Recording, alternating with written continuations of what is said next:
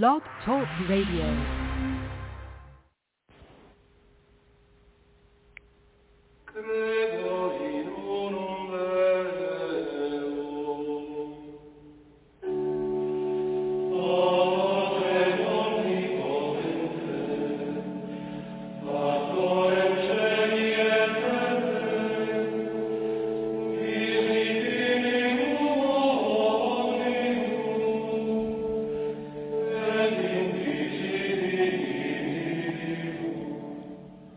Welcome back to Fundamentally Mormon. I'm your host, Mark Lichtenwalter, and this is part of the Zion's Redemption Radio Network. Today we're going to be reading The Law of Propagation, Chapter 4 of Michael Adam, which is discussing the Adam God Doctrine. We'll be on pages 36 through 51. The reader program is about 34 minutes long, and then we're probably going to have my wife and my son read tonight, since I'm kind of exhausted, and I'll be driving tonight as it is. So anyway, here we go. The Law of Propagation, Chapter 4 of the Adam God Doctrine, or of Michael Adam, pages 36 through 51.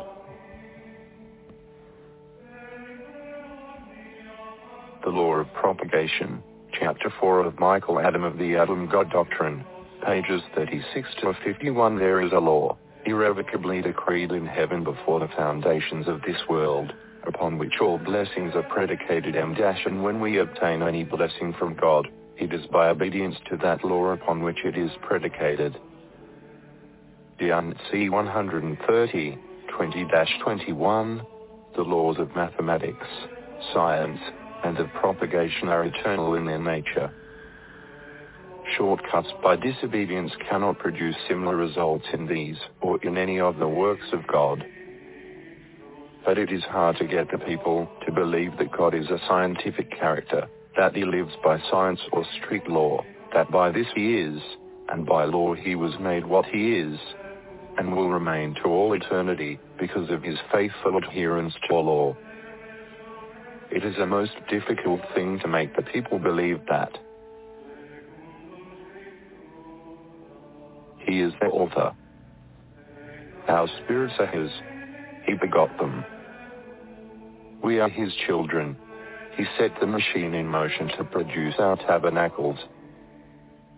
Brigham Young, Journal of Discourses 13, 306. The law of propagation is not an exception, and all living things must come forth by the law of reproduction through the seed of its own type and kind. Plants, insects, fowls, animals, and man must reproduce their own species through obedience to this eternal and unchangeable law. Paul the Apostle said, "And that which thou sowest not that body that shall be, but bare grain, seed. It may 37 chance of wheat, or of some other grain. But God giveth it a body as it hath pleased him, and to every seed his own body. All flesh is not the same flesh, but there is one kind of flesh of men, another flesh of beasts, another of fishes, and another of birds." I call 15:37-39. Species cannot be changed by interbreeding except by creating a mutation, freak or hybrid. The prophet Joseph Smith agreed with this when he stated, "God had set many signs on the earth, as well as in the heavens.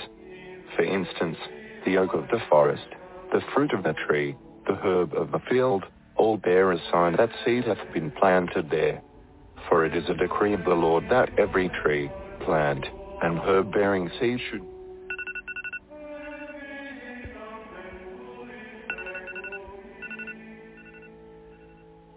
bring forth of its kind, and cannot come forth after any other law or principle." TPJS, p. 198. The footnote on this same page by Joseph Fielding Smith reads, "This very positive statement by the prophet, that every tree, plant, and herb, and evidently every other creature, cannot produce except after its kind, is in harmony not only with the scriptures, but also with all known facts in the world. TPJS, p. 198, in his famous speech of 1852, Brigham Young also concurs that the origin of all vegetation upon the earth was by seed. They, Adam and Eve, came here, organized the raw material, and arranged in their order the herbs of the field, the trees, the apple, the peach, the plum, the pear, and every other fruit that is desirable and good for man. The seed was brought from another sphere, and planted in this earth. Journal of Discourses 150, 38, Brigham Young's counselor, C.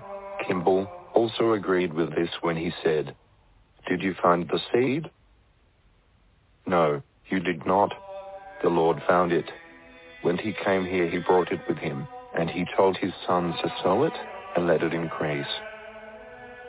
Journal of Discourses 2, 160, after the earth was made, then there was a garden spot selected, and the Lord commanded some of his associates to go and plant it, and to cause all kinds of vegetation to grow, and fruits of every description.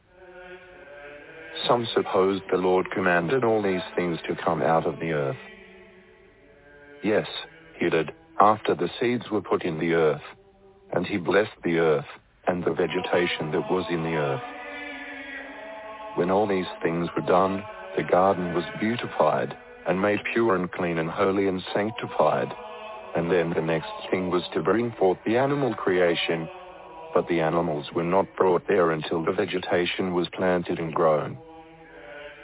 We often sing, "This earth was once a garden place, where God our Father dwelt, and took possession, and a stand that mankind will take who attain to that honor." The religion of Jesus Christ, of angels, of Brigham, and of all good men is to take care of and improve and adorn the earth as Adam did. When he planted the garden, he planted it with seeds he brought with him, and he also brought the animals from the earth he lived upon, where his Father dwelt. Journal of Discourses 8, 243, did God produce us? He did, and every son and daughter of Adam upon this earth. And he produced us upon the same principle that we produce one another. And so it is with the fruit of creation. Journal of Discourses 6, 101. President Brigham Young was positive of this, and he emphasized this law so that no one would mistake his meaning or intent.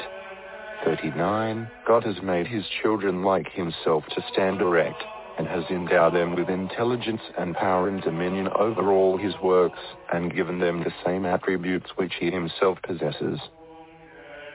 He created man, as we create our children. For there is no other process of creation in heaven, on the earth, in the earth, or under the earth, or in all the eternities, that is, that were, or ever will be. Journal of Discourses 11, 122. The prophet Joseph Smith expounded this principle, also establishing man's eternal conformity to his law of propagation. If Abraham reasoned thus and if Jesus Christ was the Son of God, and John discovered that God the Father of Jesus Christ had a father, you must suppose that he had a father also. Where was there ever a son without a father? And where was there ever a father without first being a son? Whenever did a tree or anything spring into existence without a progenitor? And everything comes in this way. TPJS, p. 373, Hunably, through his research and reasoning, came to the same conclusion. We find throughout the cosmos an infinity of dwelling places, top or either occupied or awaiting tenants. These are colonized by migrants from previously established deposits or worlds, or going back ultimately to a single original center. The colonizing process is called planting, and those spirits which bring their treasures to a new world are called plants, more rarely seeds, of their father or planter in another world. Every planting goes out from a treasure house, either as the essential material elements or as the colonizers themselves, who come from a sort of mustering area called the treasure house, either as the essential material elements or as 40, the colonizers themselves, who come from a sort of mustering area called the treasure house of the souls. With its planting completed, a new world is in business. A new treasury has been established from which new sparks may go forth in all directions to start the process anew in ever new spaces. God wants every man to plant a planting. Nay, he has promised that those who keep his law may also become creators of worlds. But keeping that law requires following the divine pattern in every point. In taking the treasure to a new world, the sent one, who follows hard on the heels of the colonists, seeks nothing so much as complete identity with the one who sent him. Hence, from first to last, one mind alone dominates the whole boundless complex. Because each planting is completely dependent on its treasure house or home base, the system never breaks up into independent systems. In this patriarchal order all remains forever identified with the Father from whom all ultimately come forth. Nobly on the timely and the timeless, unibly, p. 60. This principle strikes at the foundation of the pre-creation philosophy of Adam. The modern concept of religious thinking is willing to give Jesus a mother, but not a literal father. And under the same peculiar quirk they contribute a father to Adam, but not a mother. This famous sermon of President Brigham Young clearly announced that Adam had a mother and Jesus had a father. He was striking a preponderant blow at the traditions, superstitions, and hallowed famous tales of philosophizing on the subject of Adam's beginning. Brother Kimball quoted the saying of Joseph the prophet, that he would not worship a God who had not a father, and I do not know that he would if he had not a mother. The one would be as absurd as the other. Brigham Young, Journal of Discourses 9, 286, 41. We have learned that God is our Father, and that we are his children, bona fide his children. Not in a spiritual sense alone, but when we say, Our Father who art in heaven, we mean just what we say. Daniel H. Wells, Journal of Discourses 16, 127. Thus you may continue and trace the human family back to Adam and Eve, and ask, are we of the same species with Adam and Eve? Yes, every person acknowledges this. This comes within the scope of our understanding. But when we arrive at that point, a veil is dropped, and our knowledge is cut off. Were it not so, you could trace back your history to the Father of our spirits in the eternal world. He is a being of the same species as ourselves. He lives as we do, except the difference that we are earthly, and he is heavenly. He had been earthly, and is of precisely the same species of being that we are. Brigham Young, Journal of Discourses 4, 217. By C. Kimball declared the work of governing and propagation were both essential to begin the work of organizing this world. Every man that comes into this world is an independent being, upon the same principle that our Father and our God is independent, only he is independent to greater degree, being further advanced in perfection. He came here and helped to organize this earth. And having had an experience in organizing earths before he came here, he was capable, and had every principle necessary to create this earth and fill it with inhabitants. If there had not been a seat of government in him, and all those powers and faculties necessary to propagate the human species, he never could have done that work. We are his sons and daughters. H. C. Kimball, Journal of Discourses 4, 334, 1. H. Roberts said that man is also subject to this invariable reproduction law that applies to all of nature's species. 42. The great law of nature is that every plant, herb, fish, fowl, beast and man produces his kind. Though there may be slight variations from that law, those variations soon run out either by reverting to the original stock, or else by becoming incapable of producing offspring, and thus become extinct. Man's relationship to deity, Contributor 10, 266, and from President John Taylor. The animal and vegetable creations are governed by certain laws, and are composed of certain elements peculiar to themselves. This applies to man, to beasts, fowls, fish, and creeping things, to the insects and to all animated nature, each one possessing its own distinct features, each requiring a specific sustenance, each having an organism and faculties governed by prescribed laws to perpetuate its own kind. Mediation and Atonement, p. 154.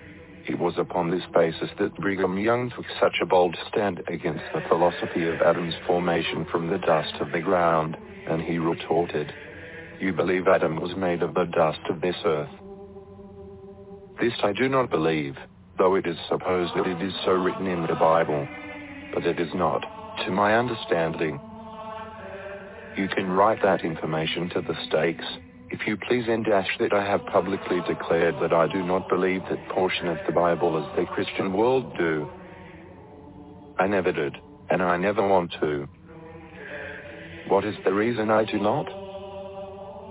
Because I have come to understanding, and banished from my mind all the baby stories my mother taught me when I was a child."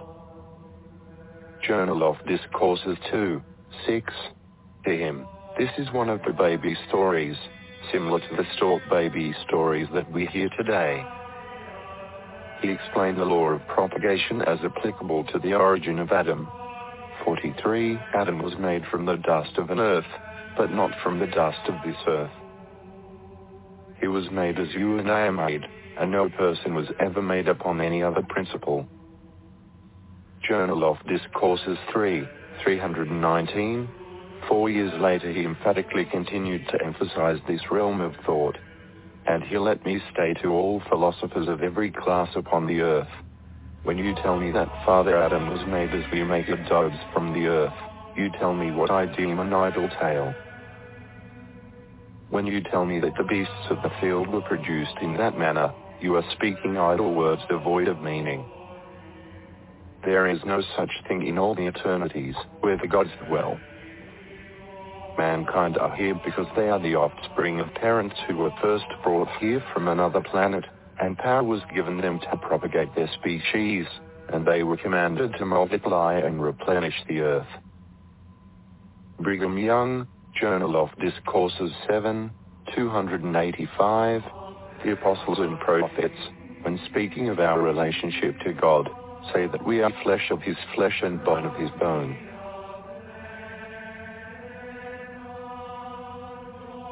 Brigham Young, Journal of Discourses 11:262.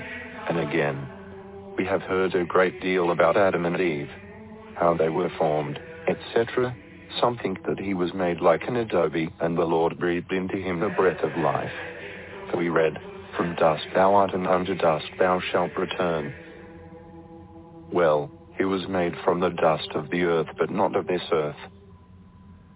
He was made just the same way you and I are made, but on another earth.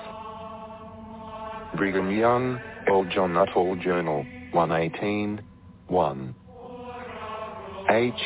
Roberts referred to this procreation law of Adam's creation on another world.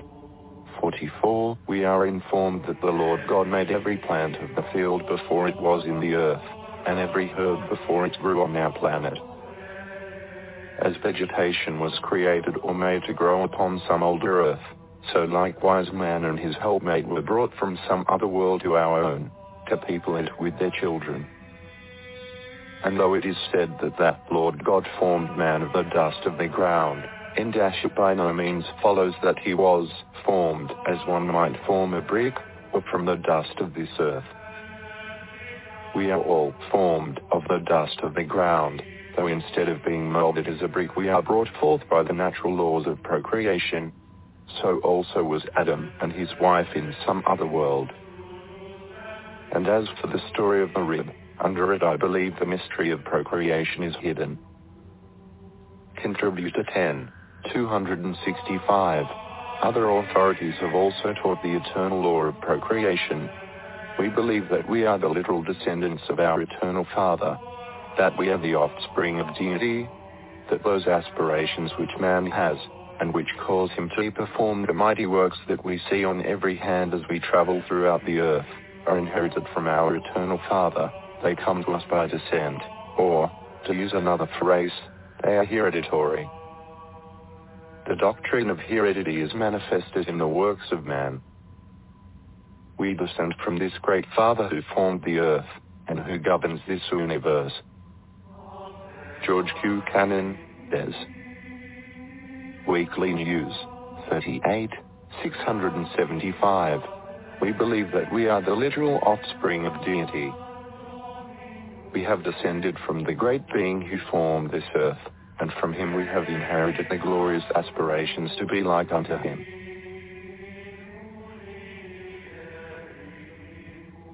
We believe in a God of revelation, who will give more and more light to us till we can become like him. We worship the being who has revealed himself to us.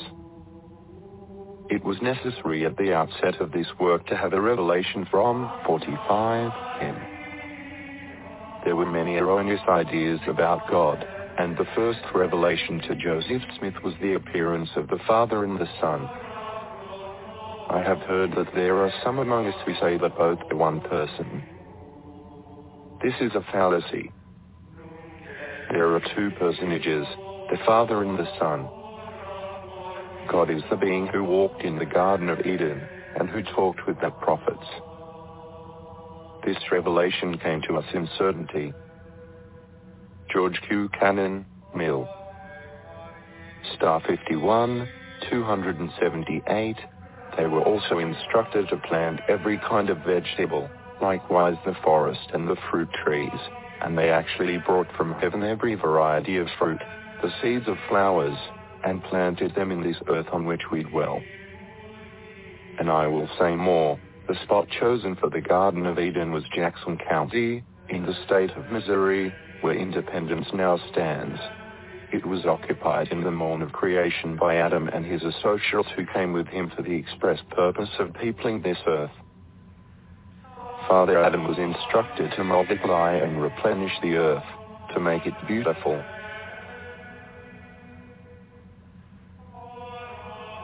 I might say much more upon this subject, but I will ask, has it not been imitated before you in your holy endowments so that you might understand how things were in the beginning of creation and cultivation of this earth? God the Father made Adam the Lord of this creation in the beginning, and if we are the lords of this creation under Adam, ought we not to take a course to imitate our Father in heaven?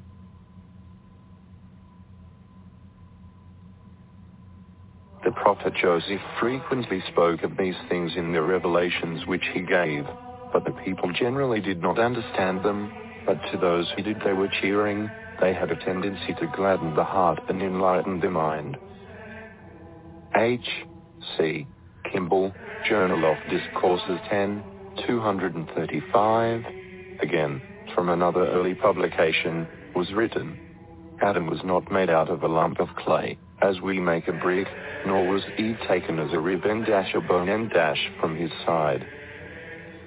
They came by generation. Women of Mormondom, Tullage, p. 179, 46, perhaps the most logical, philosophically sound, and reasonable aspect of this doctrine is penned by the third president of the church, John Taylor. And if we take man, he is said to have been made in the image of God, and being his son, he is, of course, his offspring, an emanation from God, in whose likeness we are told he is made. He did not originate from a chaotic mass of matter, moving or inert, but came forth possessing, in an embryotic state, all the faculties and powers of a God. And when he shall be perfected, and have progressed to maturity, he will be like his Father and dash a God, being indeed his offspring. As the horse, the ox, the sheep and every living creature, including man, propagates its own species and perpetuates its own kind, so does God perpetuate his. Contributor 10,267. If such a brick man had actually been created in the literal sense of an adobe, President Young explained what would have been the result. Look for instance at Adam.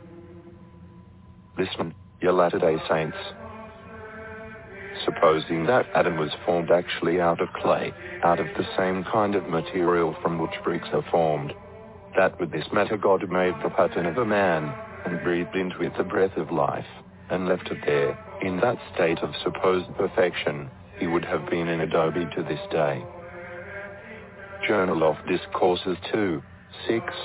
Hence, the adobe man, woman story was a symbolical interpretation to the law of procreation.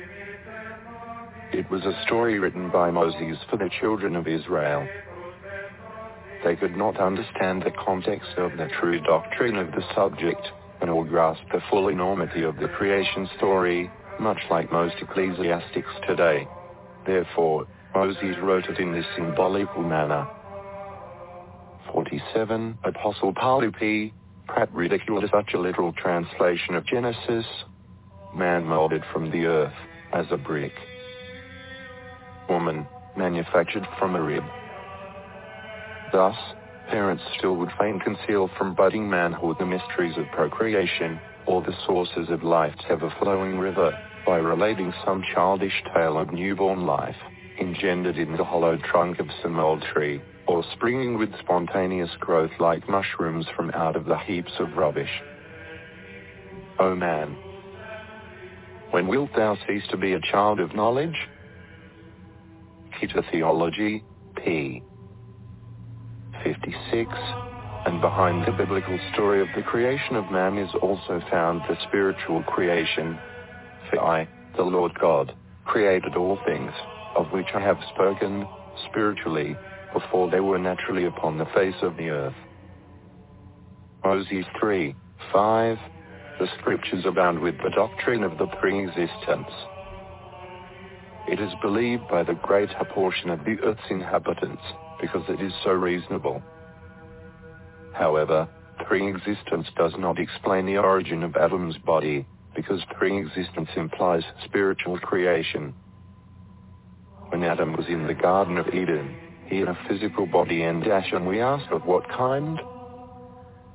From the Lunderson Pratt came this description. And you will fall asleep in peace, having made sure your salvation, and having done your duty well, like those whose funeral sermon we are preaching this morning. And thus you will fall asleep, with a full assurance that you will come up in the morning of the first resurrection, with an immortal body, like that which Adam had before he partook of the forbidden fruit. This is the promise to them that fall asleep in Jesus. Masterful Discourses, p. 346-48. Now then, if their bodies were immortal, and, like those that come up in the morning of the first resurrection, it indicates that Adam must have previously had a resurrection. In 1967-68, the elders of the church were taught in their priesthood lesson that Adam and Eve, as immortal beings, were placed on earth and commanded to multiply and fill the earth with posterity. A Light Unto the World, Bruce R. McConkie, p. 4. On a subsequent page of this manual, the definition of an immortal being is described as one who dwells in a resurrected state. Accordingly, eternal life is not a name that has reference only to the unending duration of a future life. Immortality is to live forever in the resurrected state, and by the grace of God all men will gain this unending continuance of life. Ebed, p. 6. Hence, Adam and Eve, as immortal beings, were placed in the Garden of Eden in a resurrected state. This is also substantiated by Samuel Richards. Adam and Eve were made of the dust of the earth from which they came and they brought their bodies with them. They had lived and died and been resurrected before they came here, and they came with immortal bodies, and had to partake of the fruit of this earth in order to bring forth mortal bodies, or natural bodies, that their seed might be of the dust of this earth as they were from the dust of the earth from which they came. Journal I, Book 2, 63-64, and from Brigham Young, 49, things were first created spiritually. The Father actually begot the spirits, and they were brought forth and lived with him. Then he commenced the work of creating earthly tabernacles, precisely as he has been created in the flesh himself by partaking of the coarse material that was organized and composed this earth, until his system was charged with it. Consequently, the tabernacles of his children were organized from the coarse materials of this earth. Journal of Discourses 4, 218. Here then is the story of that fall. It is the doctrine of stepping from immortality into mortality. This would be the decline or the transgression of Adam, as it is called. Continuing with this interpretation, the Apostle St. Pratt said, "And what was the fullest extent of the penalty of Adam's transgression? I will tell you. It was death." The death of what? The death of the immortal tabernacle and dash of that tabernacle, where the seeds of death had not been, that was wisely framed, and pronounced very good. The seeds of death were introduced into it. How, and in what manner? Some say there was something in the nature of the fruit that introduced mortality. Masterful Discourses, p. 336, and again, the father and mother were at length in their Garden of Eden. They came on purpose to fall. They fell, that man might be, that he might have joy. They ate of the tree of mortal life, partook of the elements of this earth that they might again become mortal for their children's sake. They fell that another world might have approbation, redemption and resurrection. Women of Mormondom, Tullage, p. 179, 50, Adam and Eve are the names of the fathers and mothers of worlds.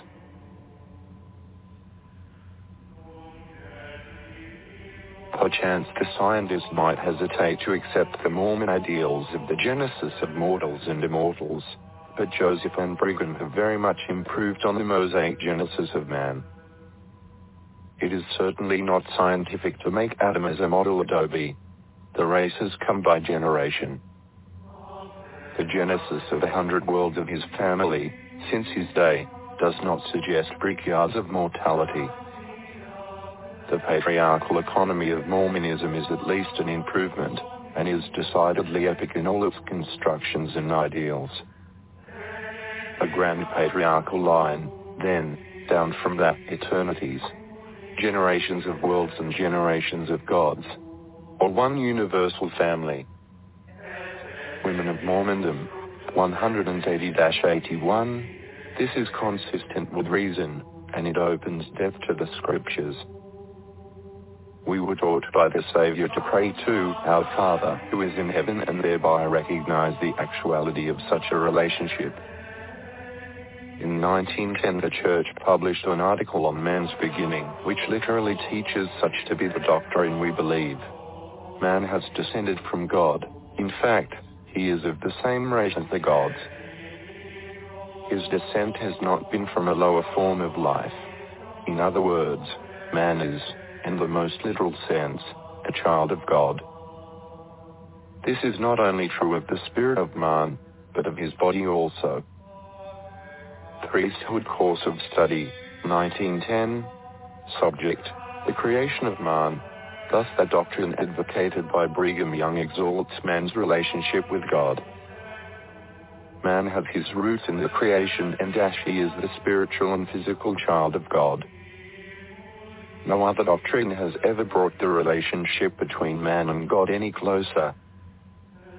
No other doctrine ever revealed the condescending, 51, Son of God for his children in a more beautiful and loving manner than through the fall of Adam. This doctrine combines all the long-suffering and love of an eternal Father who was willing to endure the pain and sorrow of mortality to introduce the plan of salvation to all of his sons and daughters. Through birth in spirit and body, man became the sons of God by generation. 52, chapter 5, Adam and Father of our spirits.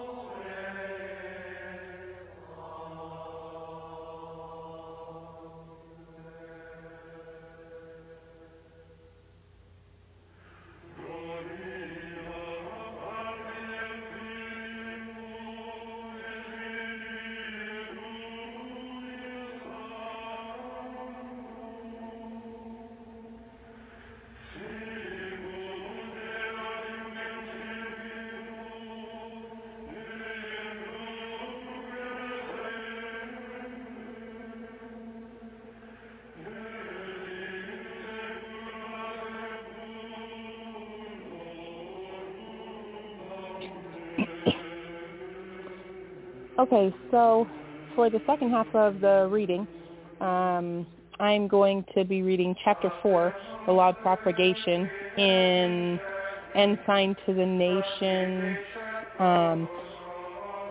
Volume 3, and this is in Michael Adam, Chapter 4, page 36. Again, it's on the Law of Propagation. Mark is trying to join me and be on the radio show, but he's driving. I'm here. Oh, there you are. Hi. Okay. I am. Yeah, I was in a bad area, so I couldn't get myself to unmute in the studio. But, Okay. yeah, we're all here now. So, Emmett, what did you guys think about that chapter? Like, I know we just listened to... Oh, and by the way, the music will stop here in just a little bit. I actually fell asleep while I was doing the recording, and I can't edit the recording once it's done, and I didn't have time to redo it, so... But I like this music. Anyway, but Emmett, what did you think about what he was talking about? What was being talked about? I wasn't really listening that much to it because, I was on and off doing a bunch of other stuff. So. Oh, okay. What did you think, Kim? Some of it I was interested in, and so when it was talking about God as a scientist. That was towards the beginning, though, so it was a while ago. And it reminded me of a conversation that you and I actually had. I can't even remember when. It was years ago. And I think I was a little bit ornery. I was a little bit irritated because everybody always says that it has to be science or God. And I was just like, this is so frustrating to me. How come people can't see it like normal? Like God is a scientist. He is this physicist, astronomer, astrologist, all of the things, all of the sciences, all together, all at once. And so I know that some people are like, well, then you're just making science a God. And I'm thinking, there's always going to be an excuse no matter what way everybody sees it or tries to interpret it. But if you look at things, look at the way that he is, the way that things have been, how could he not be this master scientist who knows of all these elements of the universe and all of the laws of the universe? When you do math, everything is about laws. When you do science, everything is about laws. You can't change the law. The law is the law. It's what happens. And he knows all of the laws and is able to manipulate matter and be able to make the things that he has done come about. And so I feel like a lot of times when we can't explain things as human beings and we are like, it was a miracle, I think it's just like a baby who has never seen a phone before and they're like, whoa, what is this? It's a miracle. It's how we are. We're just unknowledged. Yeah. Yeah, our primitive man, when they first saw the technology of the Anglo-Saxons that came in, into their culture, whether it be in North South America or Africa or wherever, it was magic. And I don't know, I just love it because God, well, let me tell the audience, and Kim, you've heard this before, but I was really bothered by where God was before the Big Bang.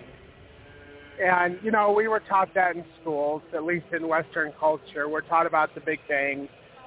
And I'm like, okay, well, God is eternal. He was before the Big Bang, but, where was he? And I was just trying to wrap my mind around this. And for years and years, I tried to make it make sense, and I asked God to help me to understand these things. And back in the mid-2000s, maybe it was even the early 2000s, I was taken up in the Spirit, and God showed me many things. And in the beginning of this experience where I was in the spirit, in this vision of the past, God told me to look, and I saw this great, vast cloud of light in space. And I came down into the light, and I saw that there were particles of light. I guess that's the only way to describe them. There were orbs of light. And he said, look, and I looked, and I saw a flash of light, and I saw one of these, and he told me these were the intelligences, and that this intelligence that I saw this flash of light come from was God the Eternal Father and God the Eternal Mother. And when they separated, they became self-aware, and they became two spirits.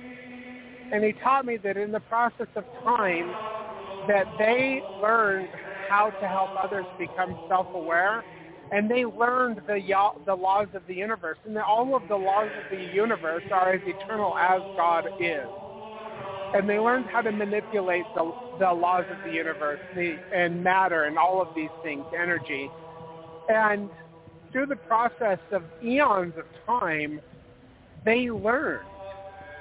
So when we're talking about God and the Elohim and God the Eternal Father and the race of gods and our race, because we are children of God, we're talking about individuals who have learned, and that they are such an advanced technology that they are just, it's like magic to the primitive man, and we are primitive. I mean, we're beginning to understand some things, but we are so primitive compared to their technology that, you know, what they do is like magic to us, but it's not. They just understand the laws of the universe and the energy, the eternal nature of energy and all of these things. And I love it. And Joseph Smith, he talked about these things as well. He understood these things. And I believe it was because he was taken up like I was taken up, even though we don't have a record of that, and that he was taught these things like I was taught these things. So I just love this stuff. Like when you understand, and you're not just like trying to understand things like, you know, and I'm not trying to be a jerk, but the ignorance of humanity and Christianity in general, and you understand that they, the gods, are an extremely advanced race of beings.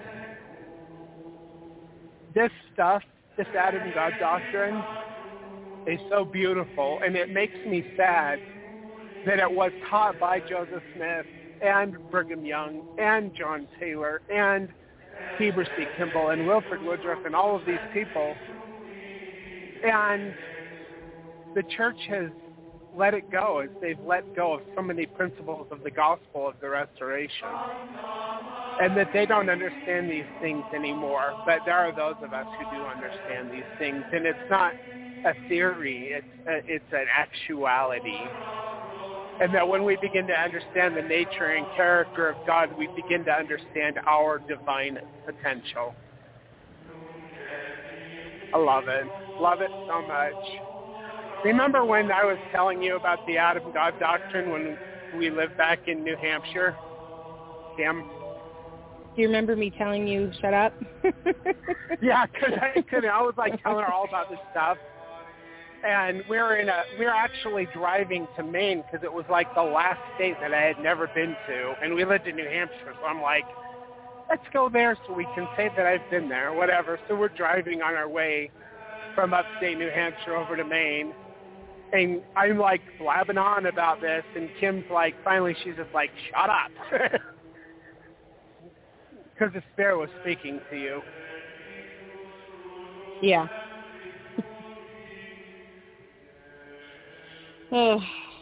That's why sometimes when you just go on and on and on and you keep talking a whole bunch, and I'm like, okay, quiet. You know, what's really nice about these podcasts for the people who are listening, they can pause it when they are beginning to feel the Spirit speak to them about this. And the Spirit can witness to them, and they don't have to hear me blabbing on about it. I mean, I do introduce people to it, but the Spirit can reveal to them the truth of this doctrine that is so beautiful. Anyway, go ahead, and I will mute myself. Emmett, go ahead and mute yourself unless you have something to say. And then Okay. I'll interrupt if you ask me a question about something, Kim, or if you feel like you think that maybe I want to say something or whatever. I'll unmute myself if I have to. So I will mute myself. Oh, by the way, I'm going to the coal terminal. So they tried to make me take a Huntington, and I was like, can somebody else take it? Because I'll break up from the phone call if I take that load. So I got out of it. Okay. So, all right. So I'm going to read, in Ensign to the Nations, Michael Adams, Chapter 4, page 36, or 1321, 1321. The law of propagation. There is a law irrevocably decreed in heaven before the foundations of this world, upon which all blessings are predicated. And when we obtain any blessing from God, it is obedience to that law upon which it is predicated.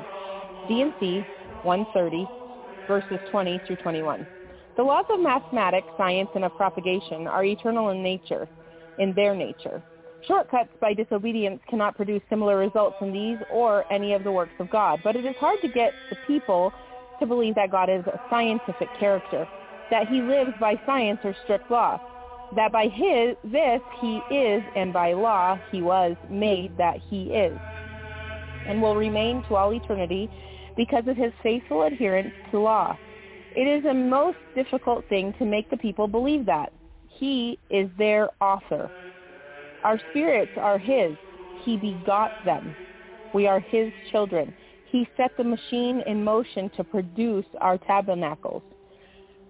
End quote. Brigham Young, Journal of Discourse, Volume 13, page 306. The law of propagation is not an exception, and all living things must come forth by the law of reproduction through the seeds of its own type and kind. Plants, insects, fowls, animals, and man must reproduce their own species through obedience to this eternal and unchangeable law. Paul, the apostle, said in 1 Corinthians chapter 15, verse 37 through 39, quote, "And that which thou sowest not that body that shall be, but bear grain, seed. It may chance of wheat, or of some other grain. But God giveth it a body as it hath pleased him, and to every seed his own body. All flesh is not the same flesh, but there is one kind of flesh of men, another flesh of beasts, another of fishes, and another of birds." End quote. 1 Corinthians chapter 15, verse 37 through 39. Species cannot be changed by interbreeding except by creating a mutation, freak, or hybrid. The prophet Joseph Smith agreed with this when he stated in Teachings of the Prophet Joseph Smith, page 198, quote, "God has set many signs on the earth, as well as in the heavens. For instance, the oak of the forest, the fruit of the tree, the herb of the field, all bear a sign that seed hath been planted there. For it is a decree of the Lord that every tree, plant, and herb bearing seed should bring forth of its kind, and cannot come forth after any other law or principle." End quote, from Teachings of the Prophet Joseph Smith, page 198. The footnote on the same page by Joseph Fielding Smith reads, again in Teachings of the Prophet Joseph Smith, page 198, quote, "This very positive statement by the prophet that every tree, plant, and herb, and evidently every other creature, cannot produce except for its kind. It is in harmony not only with the scriptures, but also with all known facts in the world." End quote, from Teachings of the Prophet Joseph Smith, page 198. In this famous speech of 1852, Brigham Young also concurs that the origin of all vegetation upon the earth was by seed. This is from Journal of Discourse, Volume 1, page 50. Quote, "They," Adam and Eve, "came here, organized the raw material, and arranged in their order the herbs of the field, the trees, the apple, the peach, the plum, the pear, and every other fruit that is desirable and good for man. The seed was brought from another sphere and planted in this earth. End quote from Journal of Discourse, Volume 1, page 50. Now on page 38. Brigham Young's counselor, Heber C. Kimball, also agreed with this when he said in Journal of Discourse, Volume 2, page 160, "Did you find the seed? No, you did not.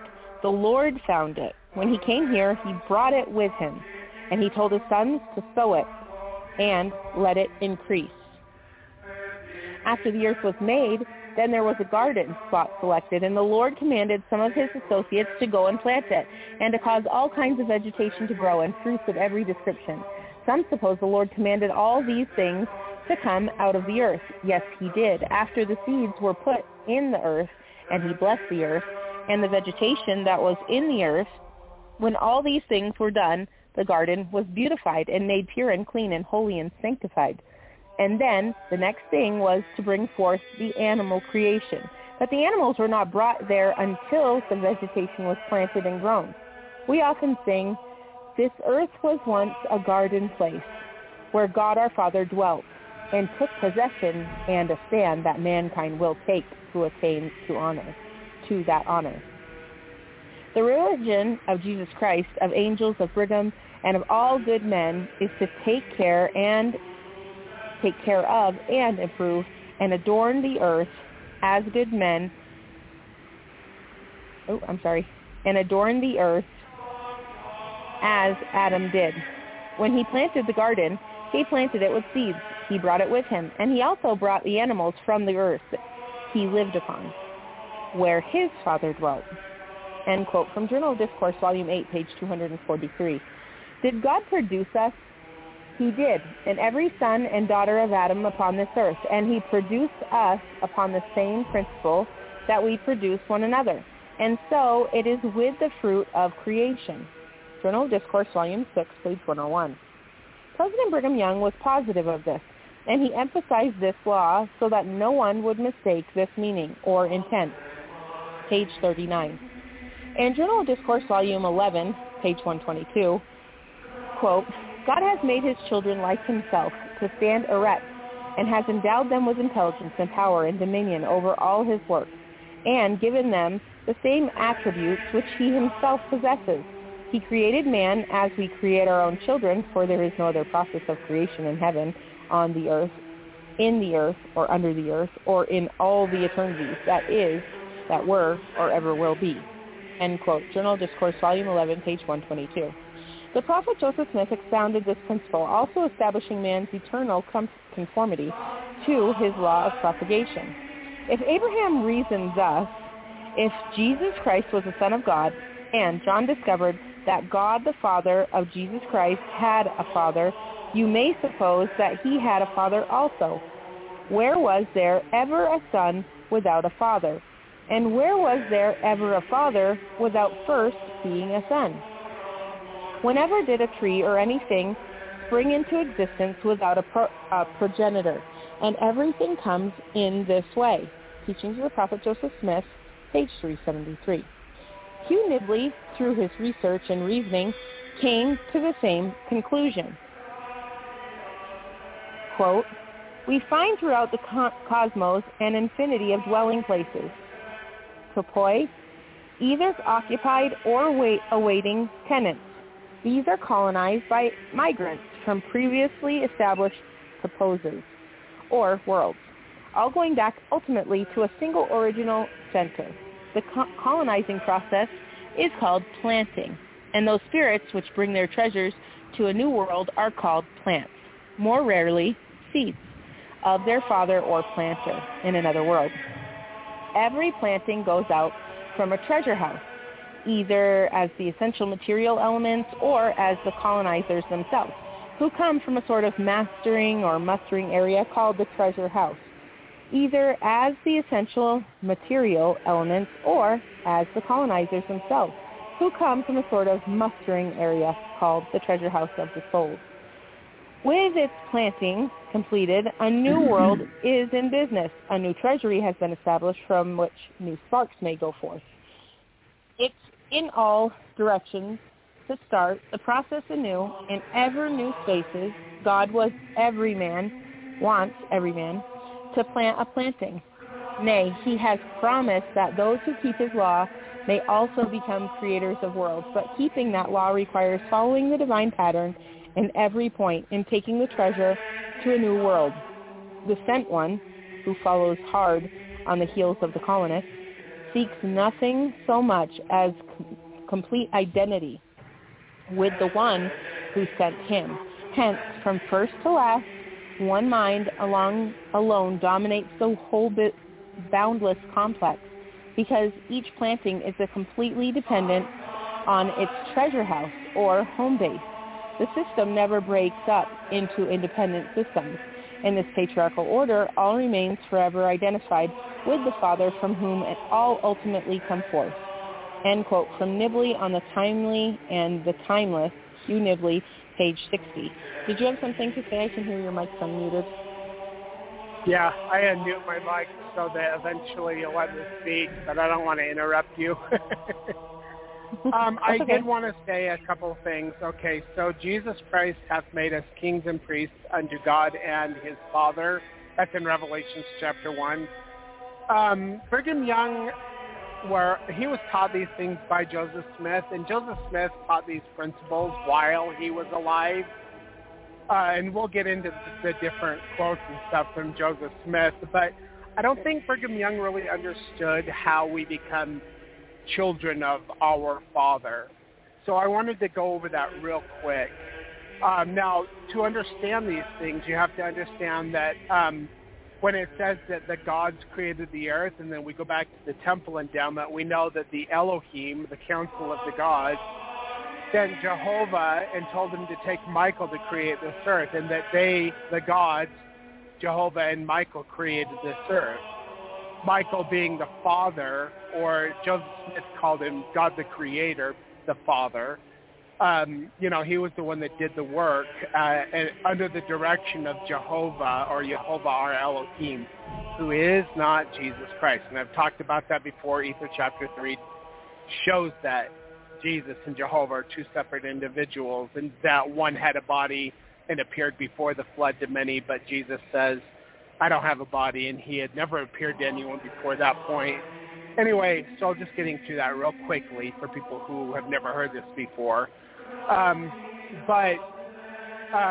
Joseph Smith also taught multiple mortal probation in the lecture at the Grove, which was the last lecture that Joseph Smith gave, and he didn't finish it, but he gave us enough to understand what multiple mortal probations, and God showed me one, that there was a great secret, that when we're resurrected, unless we're exalted, we're damned in that state of resurrection, but we have the opportunity when a new earth is created, like the earth that is spoken of by John the Revelator in the book of Revelations, when he says a new heaven and a new earth was created, that we have the opportunity to put off our resurrection and go back onto another planet. Now, with that being said, how do we become the children of Michael? Well, Michael was a savior on an older earth, and he went through a Garden of Gethsemane type experience. He paid for the sins of that older earth, and he spilled his blood upon crucifixion or whatever it was that they did, or that he did on that earth, like Jesus did on this earth. Jesus paid for our sins in the Garden of Gethsemane, and we were bought with the price of his blood, and he becomes our Father. Jesus does, through the law of adoption, because he paid for our sins. We become his children. That's how he is the Father and the Son, but he has a Father above him, like Revelation chapter 1. He hath made us kings and priests unto God and his Father, showing a level of, many gods. I think,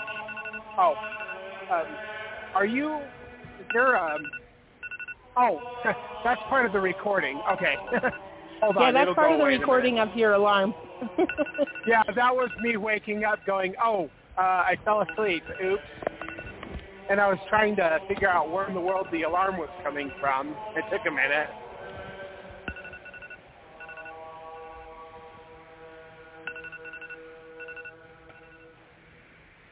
It took me a minute.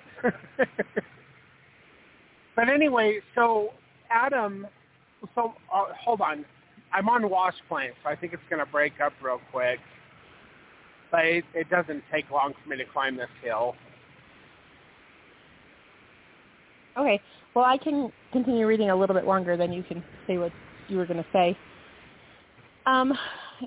Just continuing on, it says, this principle strikes at the foundation of the brick creation philosophy of Adam. The modern concept of religious thinking is willing to give Jesus a mother, but not a literal father, and under the same peculiar quirk, they may contribute a father to Adam, but not a mother. This famous sermon of President Brigham Young clearly announced that Adam had a mother and Jesus had a father. He was striking a preponderant blow at the traditions, superstitions, and hallowed famous tales of philosophizing, or I can't even say it, philosophizing on the subject. It's philosophizing. That's what it is. Sorry. Of Adam's beginning. It's hard to say that word. Say it 10 times fast. Philosophizing. What a weird word. Anyways, you were saying? Okay, so Michael, who became Adam, when he took upon himself the name of God the Eternal Father, he came down upon this earth after he helped create it, or he actually was the one that did the creating. But yeah, he had a mother and a father on an older earth. And if you understand multiple mortal probations, you understand that he actually had many mothers and fathers throughout eternities of time. But so he, as an exalted man, came on this earth with one of his wives who was named Hava, her name was Ashura, but she took upon herself the name of God the Eternal Mother, who is Hava. But for some reason we call her Eve. I don't even know why. Her name was Hava. In Hebrew it's Hava. Anyway, but they were exalted beings when they came into the garden. And the only way you get exalted is to go through,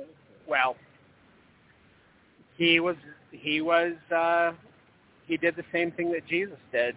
When Jesus says, I do nothing except for what I've seen the Father do, Jesus was doing exactly what the Father did.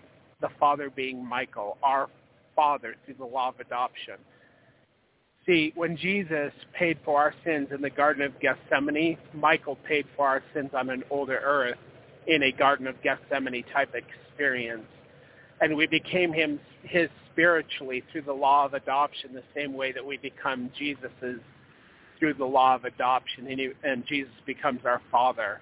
Same way Michael became our Father, but Michael became our Father spiritually on that older earth, but then he became our Father physically on this earth. The same way that we will become Jesus's children physically on an older, or on an earth that has not yet been created, the one that John saw in the book of Revelations. But we are his children spiritually through the law of adoption if we take hold of his sacrifice for us, the atonement and all of that. So anyway, but I don't think, like a lot of Mormons believe that Jesus, or that when we're exalted, we're going to have a planet. And yeah, that was actually taught. I know that they say, oh, we never taught that, but they're so full of crap. That's one of the many things that they've let go of. But a lot of people think, oh, we're going to be having celestial sex. That's not how spirits are created. Spirits come from intelligence.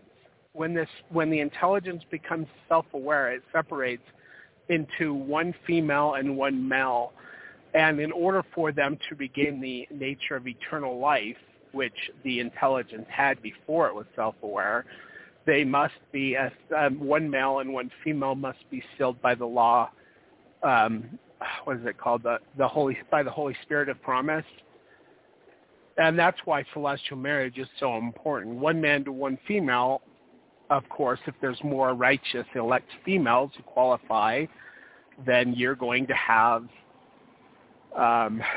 polygamy, which I know a lot of people don't want to talk about these days, but that's why polygamy is even acceptable.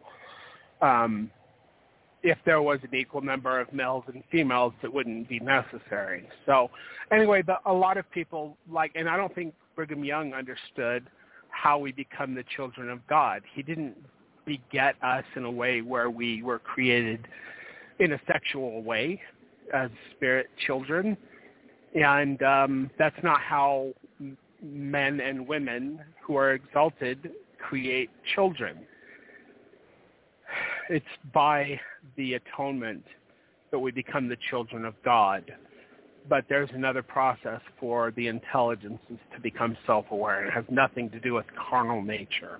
Anyway, so I just wanted to add my insight. And that I learned all of this through that same huge vision that God gave me back so many years ago. So anyway, I'll mute myself. I'm at the spur.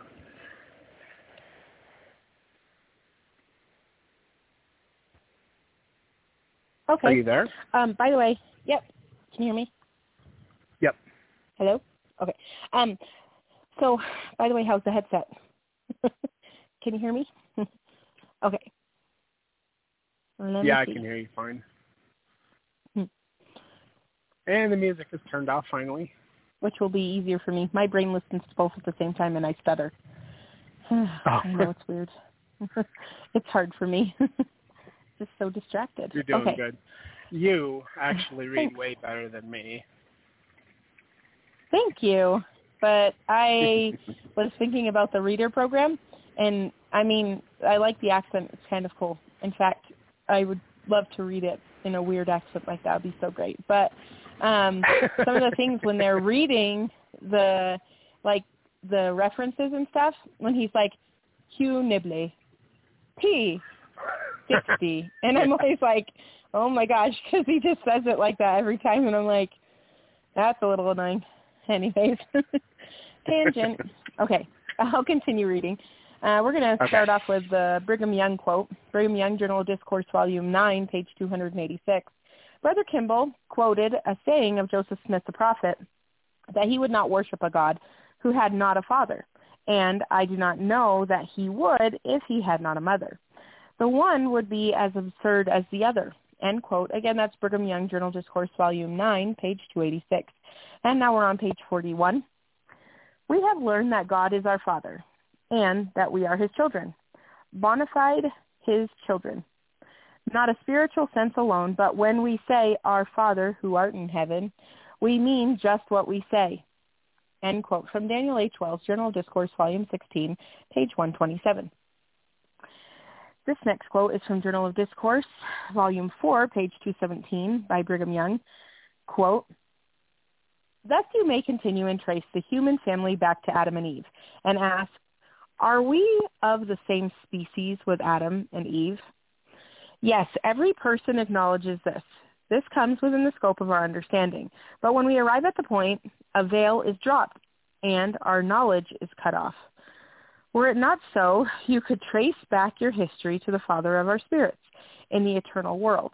He is a being of the same species as ourselves. He lives as we do, except the difference that we are earthly and he is heavenly. He had been earthly and is of precisely the same species of being that we are. End quote. Again from Brigham Young, Journal of Discourse, Volume 4, page 217. Heber C. Kimball declared the work of the governing and propagation were both essential to begin the work of organizing this world. From H.C. Kimball, Journal of Discourse, Volume 4, page 334, quote, every man that comes into this world is an independent being, upon the same principle that our Father and our God is independent, only he is independent to a greater degree, being further advanced in perfection. He came here and helped to organize this earth, and having had an experience in organizing before he came here, he was capable and had every principle necessary to create this earth and fill it with the inhabitants. If there had not been a seat of government in him, he and all those other powers and faculties necessary to propagate the human species, he never could have done that work. We are his sons and daughters. End quote from Heber C. Kimball, Journal of Discourse, Volume 4, page 334. B.H. Roberts said that man is also subject to this invariable reproduction law that applies to all of nature's species. Page 42. The great law of nature is that every plant, herb, fish, fowl, beast, and man produces his kind. Though there may be a slight variation from that law, those variations soon run out either by reverting to the original stock or else by becoming incapable of producing offspring, and thus become extinct. End quote. Man's Relationship to Deity, Contributor, Volume 10, page 266. And from President John Taylor in Mediation and the Atonement, page 154, quote, the animal and vegetable creations are governed by certain laws and are composed of certain elements peculiar to themselves. This applies to man, to beasts, fowls, fish, and creeping things, to the insects, and to all animated nature, each one possessing its own distinct features, each requiring a specific sustenance, each having an organism and faculties governed by prescribed laws that perpetuate its own kind. End quote. That is from Mediation and Atonement, page 154. It was upon this basis that Brigham Young took such a bold stand against the philosophy of Adam's fornication from the dust of the ground. And he retorted in Journal of Discourse, Volume 2, page 6, quote, you believe Adam was made of the dust of this earth. This I do not believe. Though it is supposed that it is so written in the Bible, but it is not to my understanding. You can write that information to the stakes, if you please, that I have publicly declared that I do not believe that portion of the Bible as the Christian world do. I never did. I never want to. What is the reason I do not? Because I have come to the understanding and banished from my mind all the baby stories my mother taught me when I was a child. End quote. Journal of Discourse, Volume 2, page 6. To him, this one of the baby stories, similar to the stork baby stories that we hear today. He explained the law of propagation as applicable to the origin of Adam. We're now on page 43. In Journal of Discourse, Volume 3, page 319, quote, Adam was made from the dust of the earth, but not from the dust of this earth. He was made as you and I are made, and no person was ever made upon any other principle. End quote from Journal of Discourse, Volume 3, page 319. 4 years later, he emphatically continued to emphasize this realm of thought.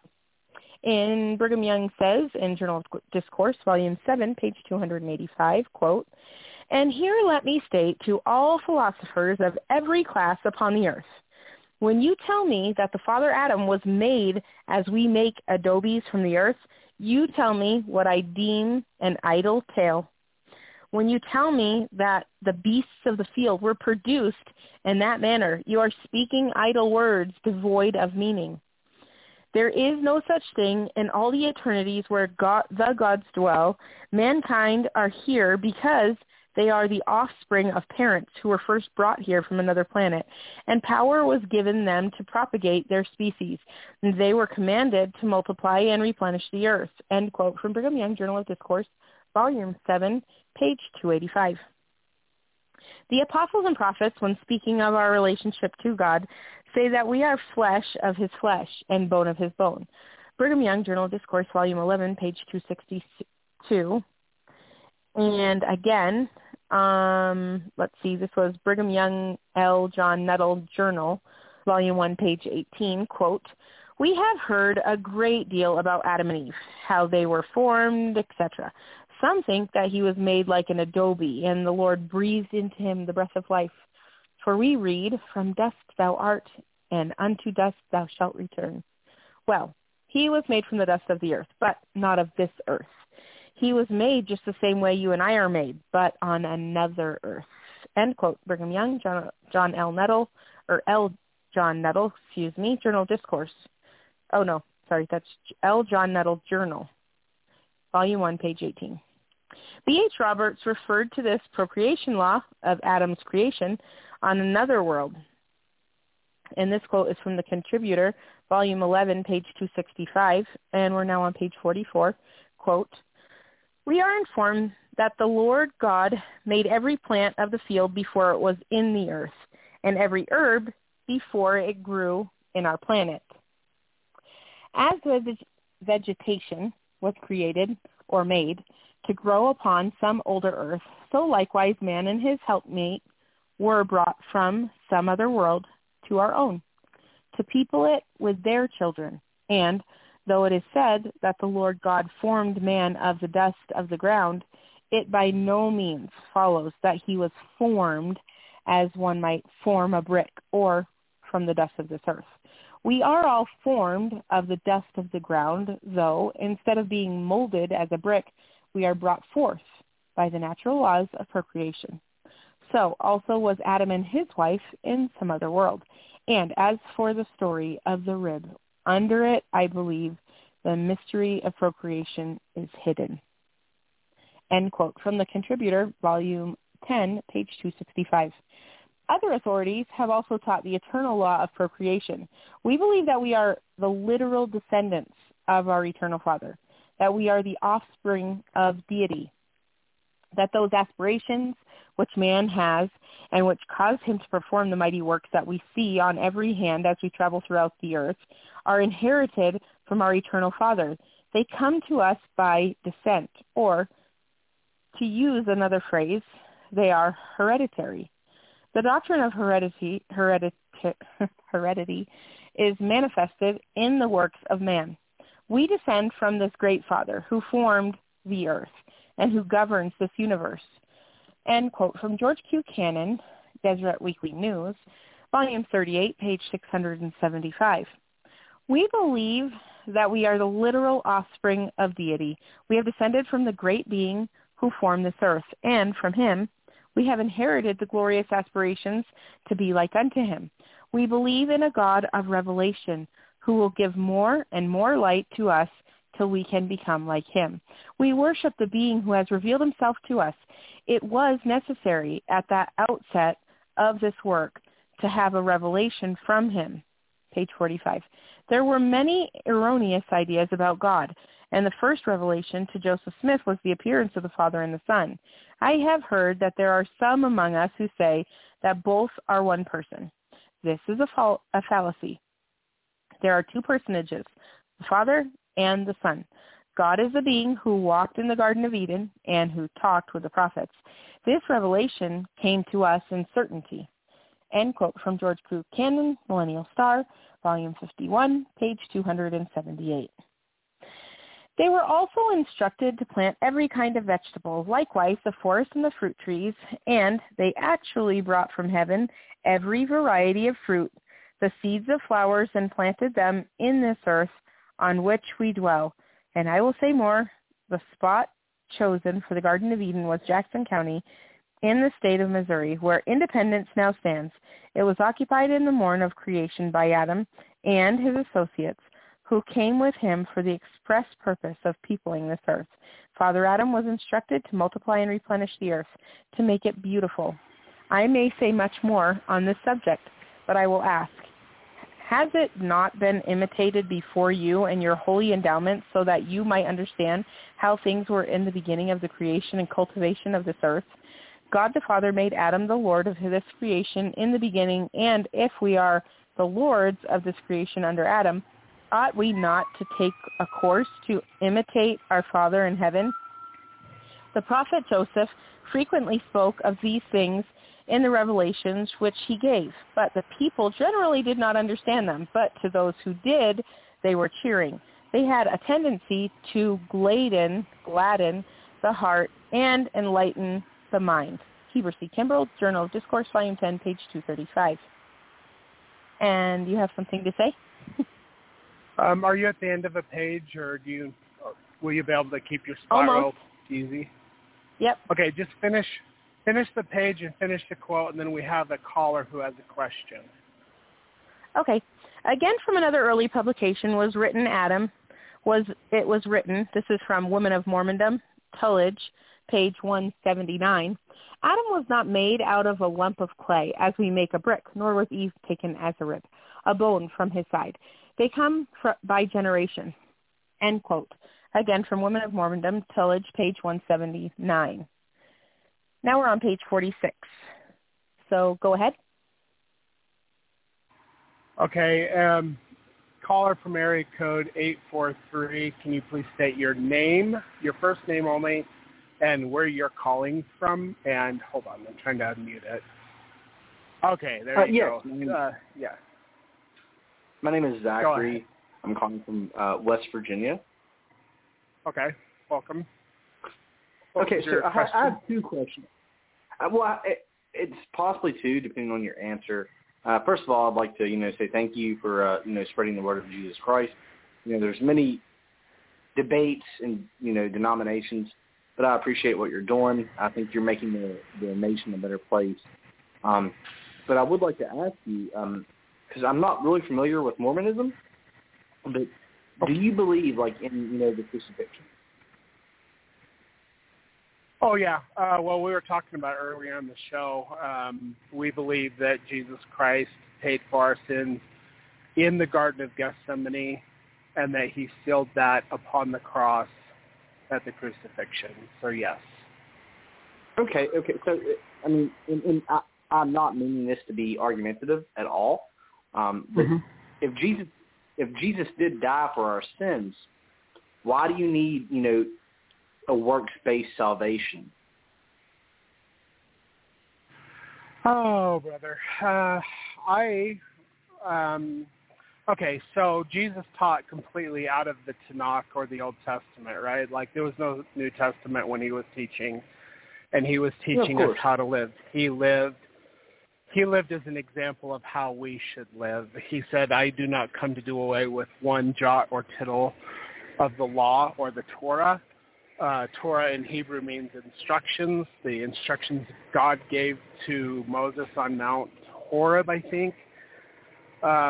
Anyway, so that's wrong. He says he didn't come to get rid of the law. He says the law, but he also does say that rituals and works are to be done away with. He said this to the woman in Samaria. He said this on the cross. It is finished. There was no more reason to do work. He said he came to fulfill the law, and in Hebrew understanding, fulfill means to live completely, perfectly. What is the point of Jesus Christ's teachings in the New Testament? All of the stuff all the way up to the cross. What was the point of all of that if we are not to follow his instructions? No. It's to be good people. It's to be good people, the best people we can be. But if you think that, why does he get, what was the point of his, you asked me what's the point of his teaching, what's the point of his crucifixion? If his blood doesn't give us redemption, what's the point of his crucifixion? It does. But James, the book of James talks about works-based salvation. Peter said that Paul was greatly misunderstood and hard to understand. People will take the words of Paul, who was actually not a disciple during the life of Christ, and they twist those words into this faith-based grace salvation, and it's both. It's works and it's faith. Grace. Can I ask you a question? Can I ask? This will get kind of personal, but I'd like to ask you a question. Okay. Do you ever, have bad thoughts? Okay, you're not going to pull the Kirk, whatever his face is, thing on me. Every single one of us has fallen. Hold on. Exactly. That's why we need the blood of Jesus. Just chill out for a second. Okay, so the law was given to us, and they had a sacrificial system wherein they could bring a sacrifice to the altar for the forgiveness of intentional sins and for the forgiveness of unintentional sins. And Jesus Christ was the lamb that paid for all of our sins. So, we are all completely not even worthy. Isaiah says that all of our righteousness is as dirty, filthy menstruation rags. Okay, that's us.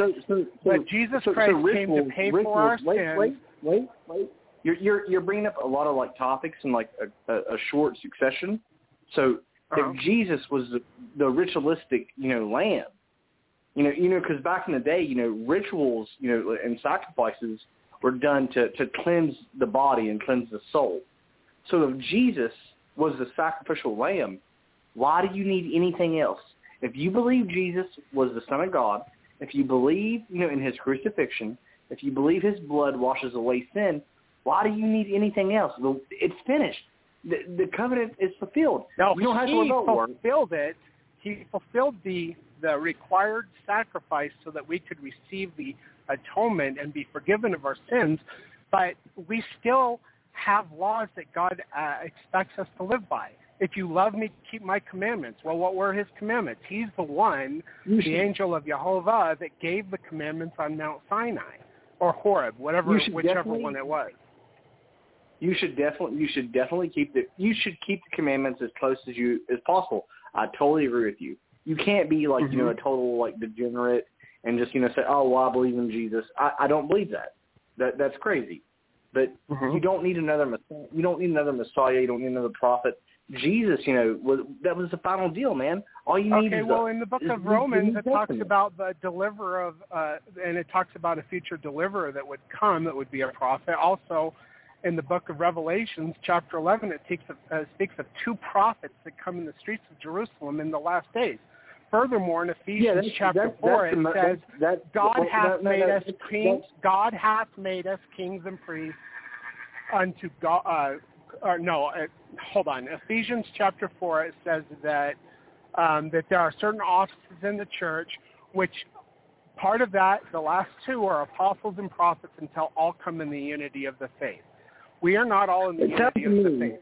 In order to understand the Scriptures and get the correct interpretation of Scripture, we have to do as James chapter 1, verse 5 directs, and go to God and get revelation from him, thus making us prophets. Because we get the interpretation of God from God by revelation, not from some man in a pulpit who pretends to speak the word of God. So, we have to all be prophets. The prophets were not done away with. Neither were apostles. No. Jesus also says, beware those who come speaking in my name who call themselves prophets, and that's in Matthew.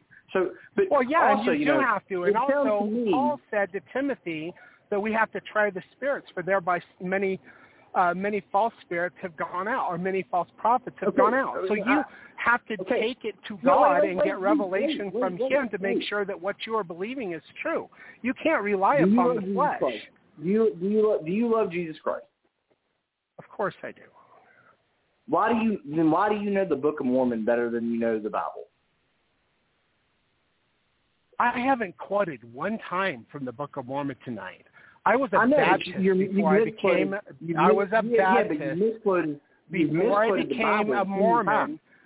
I have not quoted the Book of Mormon one time, and the reason why I'm not saying you quoted it, is because but you've misquoted the Bible like 3 times in like 5 minutes. So so evidently you know the Book of Mormon more than you know the Bible. I don't know if you know this. I don't know if you know this or not, but I am a semi-truck driver. My wife is reading for me right now. I'm actually driving a semi-truck, so I'm not flipping the Scriptures. All of that stuff is out of my memory. So if I misquote something, I'm sorry. I'm human. You love Joseph Smith more than Jesus. So you love Joseph Smith more than Jesus. Did Joseph Smith pay for my sins? Can I interject for just a minute? Yes, and I'll be quiet. Yes, you can. This is turning more into you're attacking him instead of a learning experience for anyone. Christian. Excuse me, I wasn't done. Okay. And so no one's really learning if you're attacking him. And also you are very much contentious right now. And you are I muted also... him. He's not going to speak over me or my wife. I will unmute you in a minute when you get done speaking or whatever. Yeah, anyway, but it's really counterintuitive because he's accusing you of things he has no knowledge of. So there was nothing being said about the Book of Mormon or Joseph Smith or other. It's just a pure hatred for... Well, because he has a preconceived agenda, right, which he thinks that he is going to come on, and I don't even know what his goal is. So anyways, that's counterintuitive to what we are reading. But if he had a sincere question, there's millions of other ways for him to get a hold of you, and then I don't have to sit here and listen to him falsely accuse you of things. Yeah. Oh, and for the individual that is calling in tonight, in the earliest manuscripts of the Bible, there is nowhere found where women have to be silent in the churches. That was added 300 years after Christ came. It is not in the earliest manuscripts. And he was talking about how he'd rather just talk to me and not my wife. And I think this individual has actually called in before. By the way, I'm not going to unmute you because I'm done with you. But you go back and read your Bible, and then you go back and study the differences in the earliest manuscripts and the differences in the different translations. And then you tell me why we don't need revelation to understand the Word of God. Because the interpretation of Scripture is not for your own private interpretation. The interpretation of Scripture is only God's. And the only way you get that interpretation is to get revelation from God, which means that you must be a prophet. So this whole idea that you don't need prophets anymore, you do need prophets. And the fact of the matter is, in Romans it says that there will be a prophet in the last days who will come to redeem the people. And that's not a spiritual redemption, but also in the book of Revelations chapter 11 it says that there will be two prophets that come in the last days who testify to the people, and they are prophets. So there's two examples of prophets in the last days. Furthermore, what I was saying in Ephesians chapter 4, there are different offices in the church, two of them being prophets and apostles until we all come in the unity of the faith, and we have not come in the unity of the faith, which is obvious by this man coming on and attacking me because I know that Joseph Smith was a prophet, and Joseph taught that we can all become prophets and that we shouldn't trust in the flesh, which is actually spoken of many times in the Scriptures, both in the Bible, the Old Testament, New Testament, and in the Book of Mormon, and in the Doctrine and Covenants, that we have to get revelation for ourselves, which is James chapter 1, verse 5. If you lack wisdom, ask God, and he will give it to you. He will give you revelation to know the truth, so that you do not have to be led astray by apostate Christianity or apostate Mormons, because I don't know if the listener understands this either, but I am not a member of the Church of Jesus Christ of Latter-day Saints or any other church. I am a prophet who has seen God face to face, and I know you'll flip out about that too, but that's what you get when you believe all of your apostate creeds and all of your apostate doctrines of apostate Christianity. And the whole reason for Joseph Smith was to come to restore the truth of God after it had been corrupted by apostate Christianity. If you know anything about your history as a Christian, you'd know that your church went through the Roman Catholic Church, and a lot of the false traditions that you believe are still, that came out of that church, even in your Protestantism. So anyway, I'm not going to bring him back on. Kim, go ahead. I'm going to mute myself. And I am grateful for this person coming on because then I can shoot him down to his ears, I guess. And you know what? Jesus, he let the Pharisees and the Sadducees speak with their apostasy, and then he shot them down. And so I'm glad when people call in and try to make a show of whatever it is, and then I can shoot them down, which I have done. What's that? Yeah. They just show their true colors because they come under the false pretense that I just have a question, and no disrespect and all of the things until it becomes you believe this and you believe that and you believe this and you put this over God when actually well, this individual has never know. even listened to any of these programs other than the other programs that he's called into before. He doesn't study Mormonism. He studies what his apostate pastors and ministers tell him Mormonism believed. But I got news for you, guy. The reason why there's so many different churches and so many different doctrines is because people don't test the spirits. and many false teachers have gone out into the world, and that's why you've got so many false religions out there. And that's why you need to get revelation from God, which requires you to become a prophet of God. You have to go and get the information for yourself. Joseph Smith came to restore the truth of the truth of the gospel through the restoration that is spoken of in your Bible. But you don't know your Bible well enough to know that that is actually something that was prophesied to happen in the last days. So one last thing before I end. John saw an angel would come from the throne of God, from the midst of heaven in the last days, crying with a loud voice, saying, repent ye, the day of the Lord is at hand. What other angel came and delivered the gospel to a prophet than the angel Moroni, who gave it to Joseph Smith? You can't tell me, because you reject the truth. And all they who believe a lie receive strong delusion, according to 2 Thessalonians chapter 2, that they all might be damned because they do not love the truth, which you, sir, do not love the truth. Anyway, I'll mute myself. Okay, continuing on page 46 in Ensign to the Nations. Perhaps the most logical, philosophically sound, and reasonable aspect of this doctrine is penned by the third president of the church, John Taylor.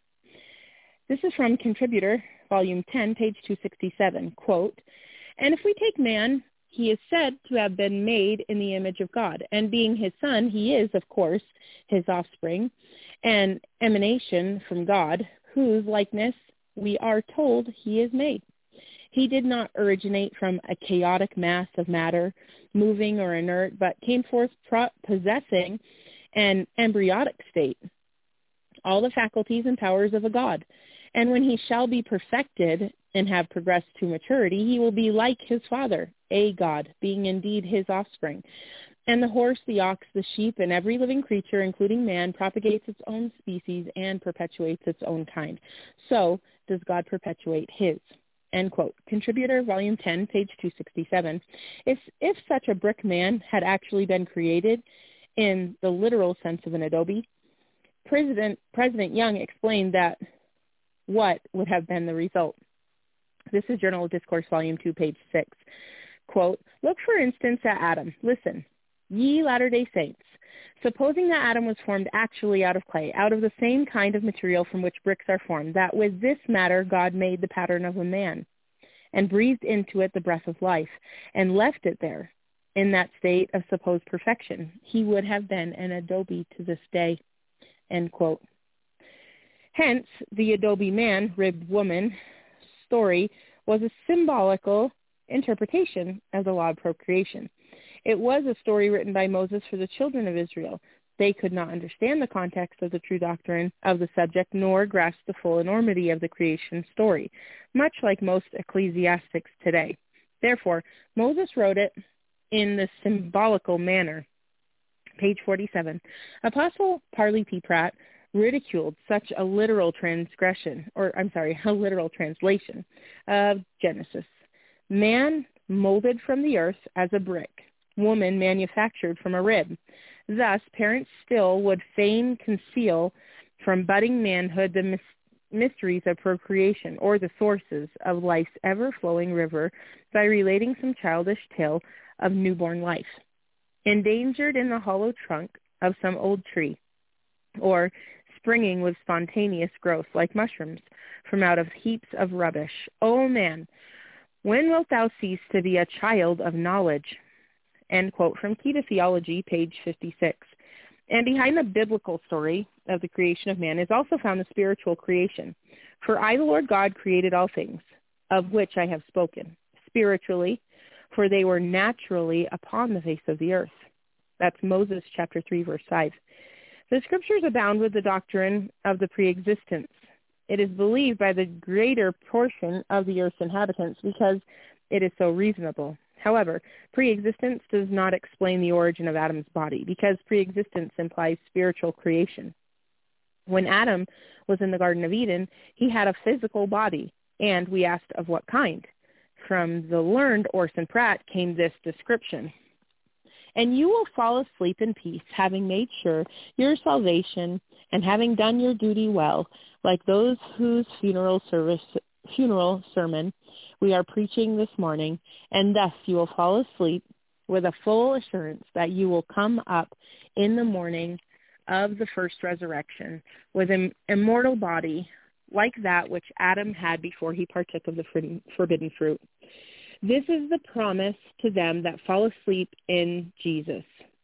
End quote from Masterful Discourses, page 346. Now we're on page 48. 48, did you have anything to say? That was also in the reading before this.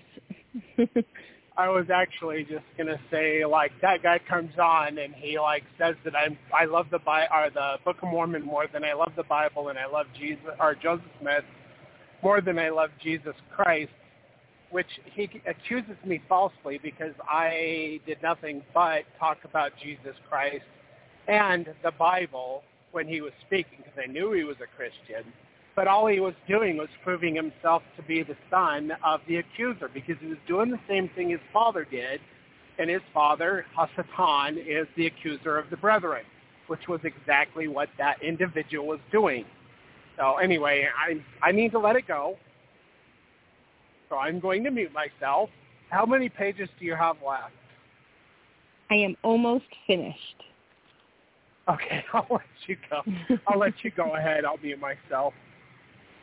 Mm-hmm. Okay. And also, I know that it's hard to let things go when people accuse you of things, but you don't have to stoop to his level. Nobody does, because we are not of the same being, supposedly. Well, we don't serve the same master, I should say. And he knows you not, just like he does not know his Father, the Creator. End quote from me. Okay, page 48. Now then, if their bodies were immortal, and like those that come up in the morning of the first resurrection, it indicates that Adam must have previously had a resurrection. In 1967 and 68, the elders of the church were taught in their priesthood lesson that, this comes from A Light Unto the World, Bruce R. McConkie, page 4, Adam and Eve, as immortal beings, were placed on the earth and commanded to multiply and fill the earth with prosperity. End quote. Again, that's from A Light Unto the World, Bruce R. McConkie, page 4. On the subsequent page of this manual, the definition of an immortal being is described as one who dwells in a resurrected state. This is also from A Light Unto the World by Bruce R. McConkie, page 6. Accordingly, eternal life is not a name that has reference only to the unending duration of a future life. Immortality is to live forever in the resurrected state, and by the grace of God, all men will gain this unending continuance of life. End quote. Again, from A Light Unto the World by Bruce R. McConkie, page 6. Hence, Adam and Eve, as immortal beings, were placed in the Garden of Eden in a resurrected state. This is also substantiated by Samuel Richards in Journal 1, Book 2, page 63 and 64. Quote, Adam and Eve were made of the dust of the earth from which they came. They brought their bodies with them. They had lived and died and been resurrected before they came here, and they came with immortal bodies and had to partake of the fruit of this earth in order to bring forth mortal bodies or natural bodies, that their seed might be of the dust of this earth, as they were from the dust of the earth from which they came. End quote. Journal 1, Book 2, page 63 through 64. And from Brigham Young, page 49. Journal of Discourse, Volume 4, page 218, quote, things were first created spiritually. The Father actually begot the spirits, and they were brought forth and lived with him.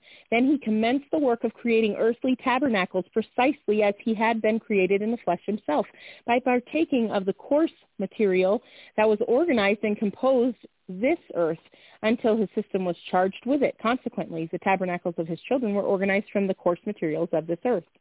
End quote from Journal of Discourse, Volume 4, page 218. Here, then, is the story of the fall. It is the doctrine of stepping from immortality to mortality.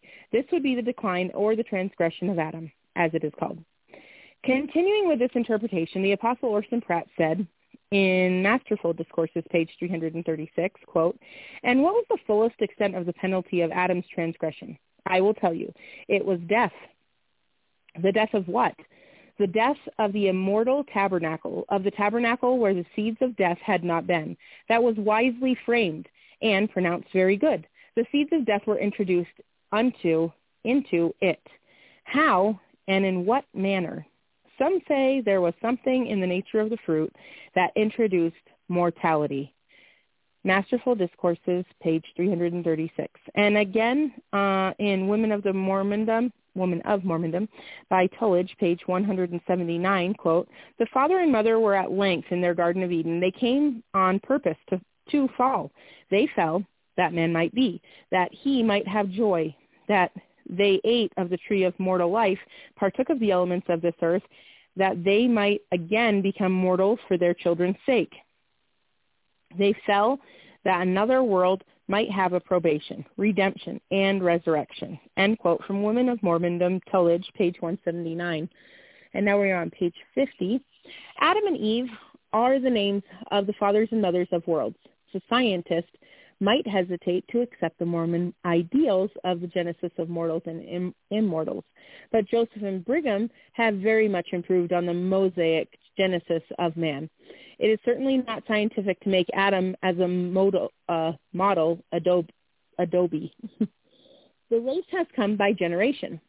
The genesis of 100 worlds of his family since his day does not suggest brickyards of mortality. The patriarchal economy of Mormonism is at least an improvement and is decidedly epic in all its constructions and ideals. A grand patriarchal line, then, down from the eternities, generations of worlds and generations of gods, all in one universal family. End quote from Women of Mormondom, pages 180 to 181. This is consistent with reason, and it opens depth to our scriptures, or to the scriptures. We were taught by the Savior to pray to our Father who is in heaven, and thereby recognize the actuality of such a relationship. In 1910, the church published an article on man's beginning, which literally teaches such to be the doctrine we believe. This is from Priesthood Course of Study, 1910, subject, the creation of man, quote, man has descended from God. In fact, he is the same race as the gods. His descendant has not been from a lower form of life. In other words, man is, in the most literal sense, a child of God. This is not only true of the spirit of man, but also of his body. End quote from Priesthood Course of Study, 1910, subject, the creation of man. Thus, the doctrine advocated by Brigham Young exalts man's relationship with God. Man has his roots in the creation. He is the spiritual and physical child of God. No other doctrine has ever brought the relationship between man and God any closer.